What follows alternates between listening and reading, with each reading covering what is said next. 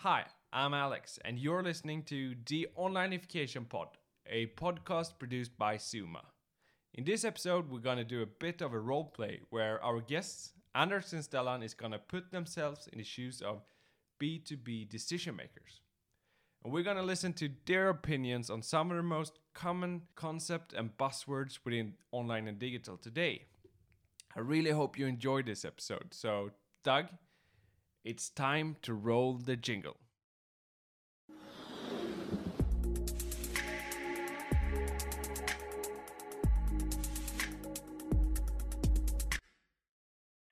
So today we're testing Zencaster, something Doug found here. Why do we test it, Doug? Well, I think the advantage is that it's maybe a bit quicker to edit. And then also when we record now, it's recording everyone's voice as a separate track locally and then sending the recording to Zencaster. So I think the audio quality will be a bit better in the end, but we'll see. Cool. Yeah. I just sort of is it an experiment or are we testing? It's an This is experiment. Experiment, Good. We're testing an experiment. Yeah, thank you very much.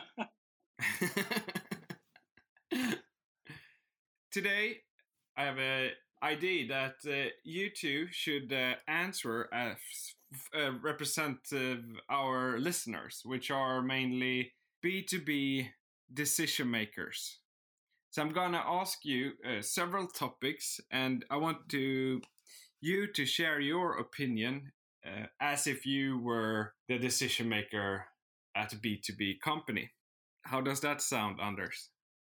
As long as it's in line with the contract that I've been signing with you to participate in this pod, I'm not going to say anything about any religious or political things. But I hope we can agree on what's in the agreement, so to speak. Yeah, that's good. And Stella, Uh, are you aware of the agreement? yes, very much, of course, with all the additional clauses. But it's interesting to answer from that perspective. Depending on it's going to be interesting depending on what you're going to ask. Yeah. So the first question is to you, Stellan. What's your opinion on webinars? So, from a B2B decision maker standpoint in general, someone needs to show me that it works. So far, I haven't seen any proof in my organization that this works. But I'm happy to have someone test it, experiment with it. And if they can prove that it brings something to our sales team, then we'll be happy to roll it out. We'll have a challenge convincing salespeople that they should, that they will get any qualified leads from it. But proof is in the pudding. Yeah, and what would you do regarding a webinar, Sanders? I would make sure that it's not a thing about quantity. It's purely a thing about relevance and quality. And I would love to put in front everyone who claims internally, if I'm the decision maker, that they are an expert, to see if they have anything to tell. Otherwise, we have another type of problem than producing content and webinars. Yeah. Second topic, Stellan, paid social. What would you do regarding paid social? I think in general, if I now ask from a bit more of an outside perspective, but I think in general, everything that has to do with paid has been mishandled for quite a long time. So if I were to sort of jump into an organization and say I'm a decision maker where someone has been spending our money on paid for the last 2-3 years, I would probably not be convinced with the results. Most money will probably have gone to traffic, but not any focus on bringing in real contacts, real potential sales lead through that channel. So unfortunately, given history, I would be skeptical. But if I then set myself on the outside again and say, what can you really do with it? It has huge potential because it's been proven in B2C for a very, very long time. How would you tackle that, Anders? I would challenge my organization And I would say from now on, we're not going to do anything paid social from the company accounts. We're going to do it from our individual accounts. Who wants to join? Any specific social media platform you would start with? With the type of decision makers that I have in mind, I would only focus on one, and that would be LinkedIn, except in China, of course, some other countries. But that would be personal profiles, our own accounts on LinkedIn. And I am certain that that will convert much better than whatever you do in the corporate account. Yeah. And then there's voice search and smart speakers. How would you think about that the coming years?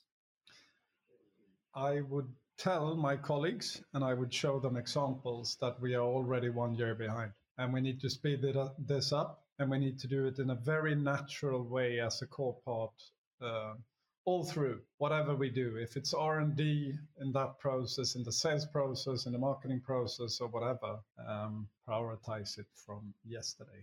And then I talk, just one more thing, at the same time understanding that there is a need. Okay, we sell a product, we have a QR code on that product. What happens if I open that QR code? Because as a customer, I presume that I reach everything, including people. It can be recorded people, it can be AI-driven voices and whatever, but that is from a year back. So get started. And Stellan, do you agree that it should be prioritized? And could you elaborate a bit about the need, if so? Well, I think in general, if you are in e-commerce, and in particular, if you operate through platforms like Amazon, it's starting to become important, and it's going to be more important as these platforms are driving more search towards voice. So yes, but otherwise, it's hard to find the use cases where someone would have another speaker than Amazon or Google or Apple, essentially, and some other, as Anders would say, in China, at home. And therefore, you need to be on these platforms if you're going to be successful.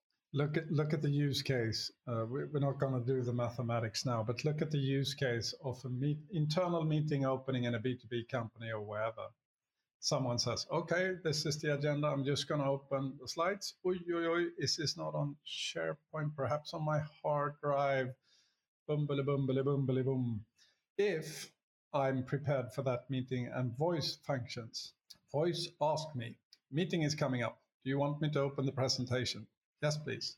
I would love for you to open the presentation, Alexa, or whoever it is. And then we get going. I need, if you open the PowerPoint with the sort of management team, blah, blah, blah, blah, blah, blah. Why do we sit and hit the buttons? Should have happened already. And Stellan, how would you think about chatbots as a decision makers? As a decision maker, I would probably think about it as a way to scale and make our support more efficient. And I would probably think, is our customer base, our audience, ready to do that instead of phoning a number that they have and that they frequently call and they know that they can get the help that they need. And my answer from an outside perspective would be, yes, it's just a question of habit. And if you make a quicker answer through the bot, definitely. But if it is a bot that just takes you on some freaky ride somewhere, and after 10 minutes you still have no answer and you have to call anyway, it's never going to work. So it's about the quality of the service in the end. Yep. Anders, do you agree? You would love for Stellan and me to disagree. Yeah, that would be I know that. Interesting.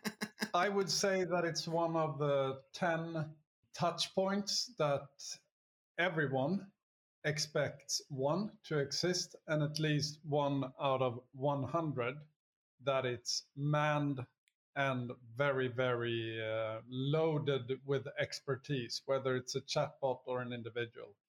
not a transactional, I will help you, wait a while, promptly, immediately. Yeah. And then there's AI, artificial intelligence. What would be what is your opinion on that as a decision maker? How do you view that? Use right, make life processes, efficiency, happiness, business better. Yeah.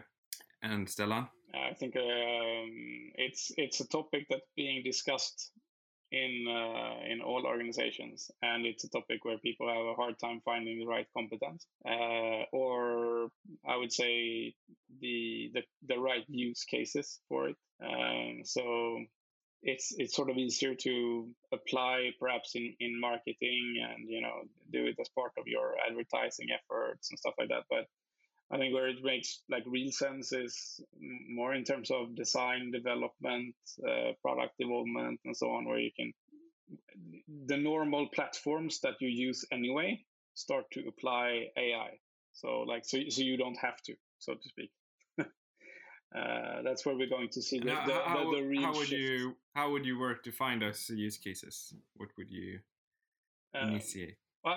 As I said, I think it's going to be difficult for most organizations to do their own sort of AI development based on their own use cases. I think where the big lift is going to come from is when players like Autodesk or Salesforce or HubSpot and so on start to apply AI to their platforms and therefore make it sort of a part of your normal design, development, sales, marketing processes and support and so on. That's when we're going to see AI being really adopted broadly, I think. Yeah. And Anders, personalization. If I'm a decision maker and I've been working for quite a while, I've heard the shit since the mid-90s. So please, organization, let's define the why.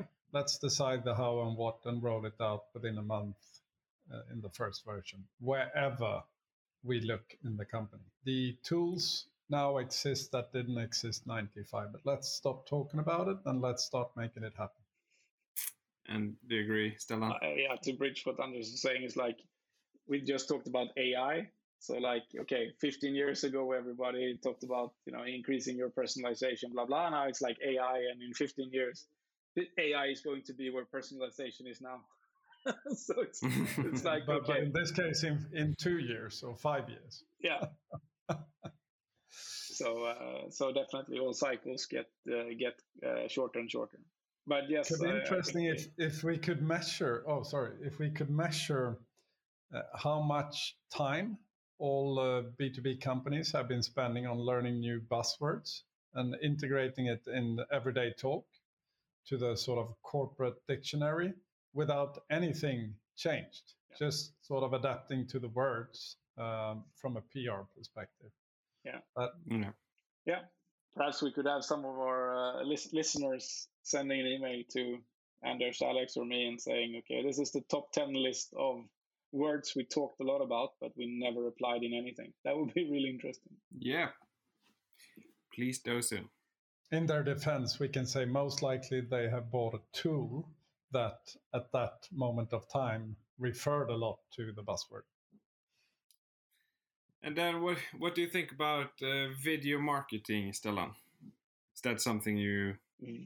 Yeah, as a decision maker, I would not spend a lot of time really contemplating about the tactics. I think it's sort of the format of how we communicate is something that sort of experts in the organization should handle. That's probably how I would think about it. If I get sort of more of a personal or outside view on it, I think that it's very clear that video is getting more and more important, and that you can convey a lot more with video than you can in text. And also that, just having the choice between text, audio, and video makes your audience give them more options to consume your content, which I think is super important. What's your opinion on that, Anders? I think it's a very easy thing, exactly like Stellan said. Leave it to the stakeholders, internally and externally, the target groups and everyone else to decide. You must provide things, audio, video, text, and blah, blah. They decide. Both your sort of colleagues and your customers and your prospects and your shareholders, everyone decides. Today, we already know from all the facts and figures that people prefer different things depending on where they are and what they do, but you need to provide everything. And of course, it's a very good possibility when you not only can read the notes from a meeting, if you have a couple of minutes to sort of go quickly through the video from the meeting to see the expressions and everything else. So provide it. Make it a core part of how you work. So we're talking a lot of trends and a bit about buzzword in digitalizations and online in this episode. My final questions you can answer as Anders and Stellan, and I'll start with you, Stellan. Do you think that the digitalization has really picked up speed due to the pandemic? Is that a yes or no question? Yes, but you can elaborate a bit on it. Yes, I think it's obvious. I think everything in working from home to shopping through online, all figures in all corners of the world are pointing to the fact that we moved a couple of years in the last year in where we would have otherwise been in the projection of these curves. And Anders? I love to say no on this one. I cannot answer anything else than yes, but we will see what happens when sort of these extraordinary times are over, how many years most people move back. Because it's a bit tricky that people think that they are now sort of digitalizing their way of working just because they sit in front of someone in a video. So just to make you happy, Alexander, I will answer no on this one. So that you now know that Stellan and I are not always agree. So it's a no from me. I think a very good way of looking at this is I don't know who said it, but or if I read it somewhere. But, maybe it was Jeff. Trends that were already progressing before the pandemic and got accelerated by it will probably not go back.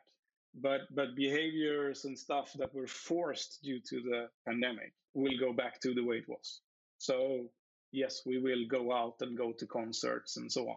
But will we go back to buying our clothes and so on in stores? Probably not to the degree that we will go out and enjoy music and eat out. That's good. Thank you very much. What did you think about the new format in this episode? We'll see when the magic is done. Yeah. You ask about the experiment with Zencaster or sort of the idea of the program, the episode? Yeah, I was asking you about the episode, but it was fantastic, Alexander. It was marvelous idea and a fantastic approach by the host. I'm amazed. Thank you very much. And I'm sitting on a bowl. Maybe the audience who watched this episode have seen. Thank you very much for the ball, Anders. Don't thank me. Thank Jeff. Have you tried yours, Stellan?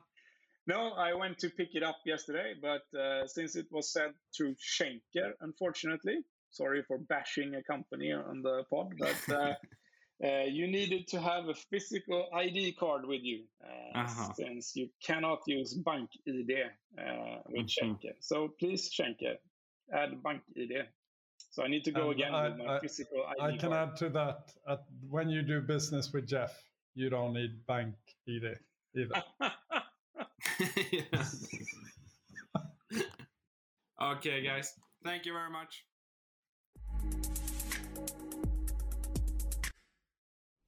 Well, thank you for listening to this episode. If you like this podcast, you can subscribe to it on Spotify, SoundCloud, or you can subscribe to it on suma.se. Thank you very much, and bye-bye.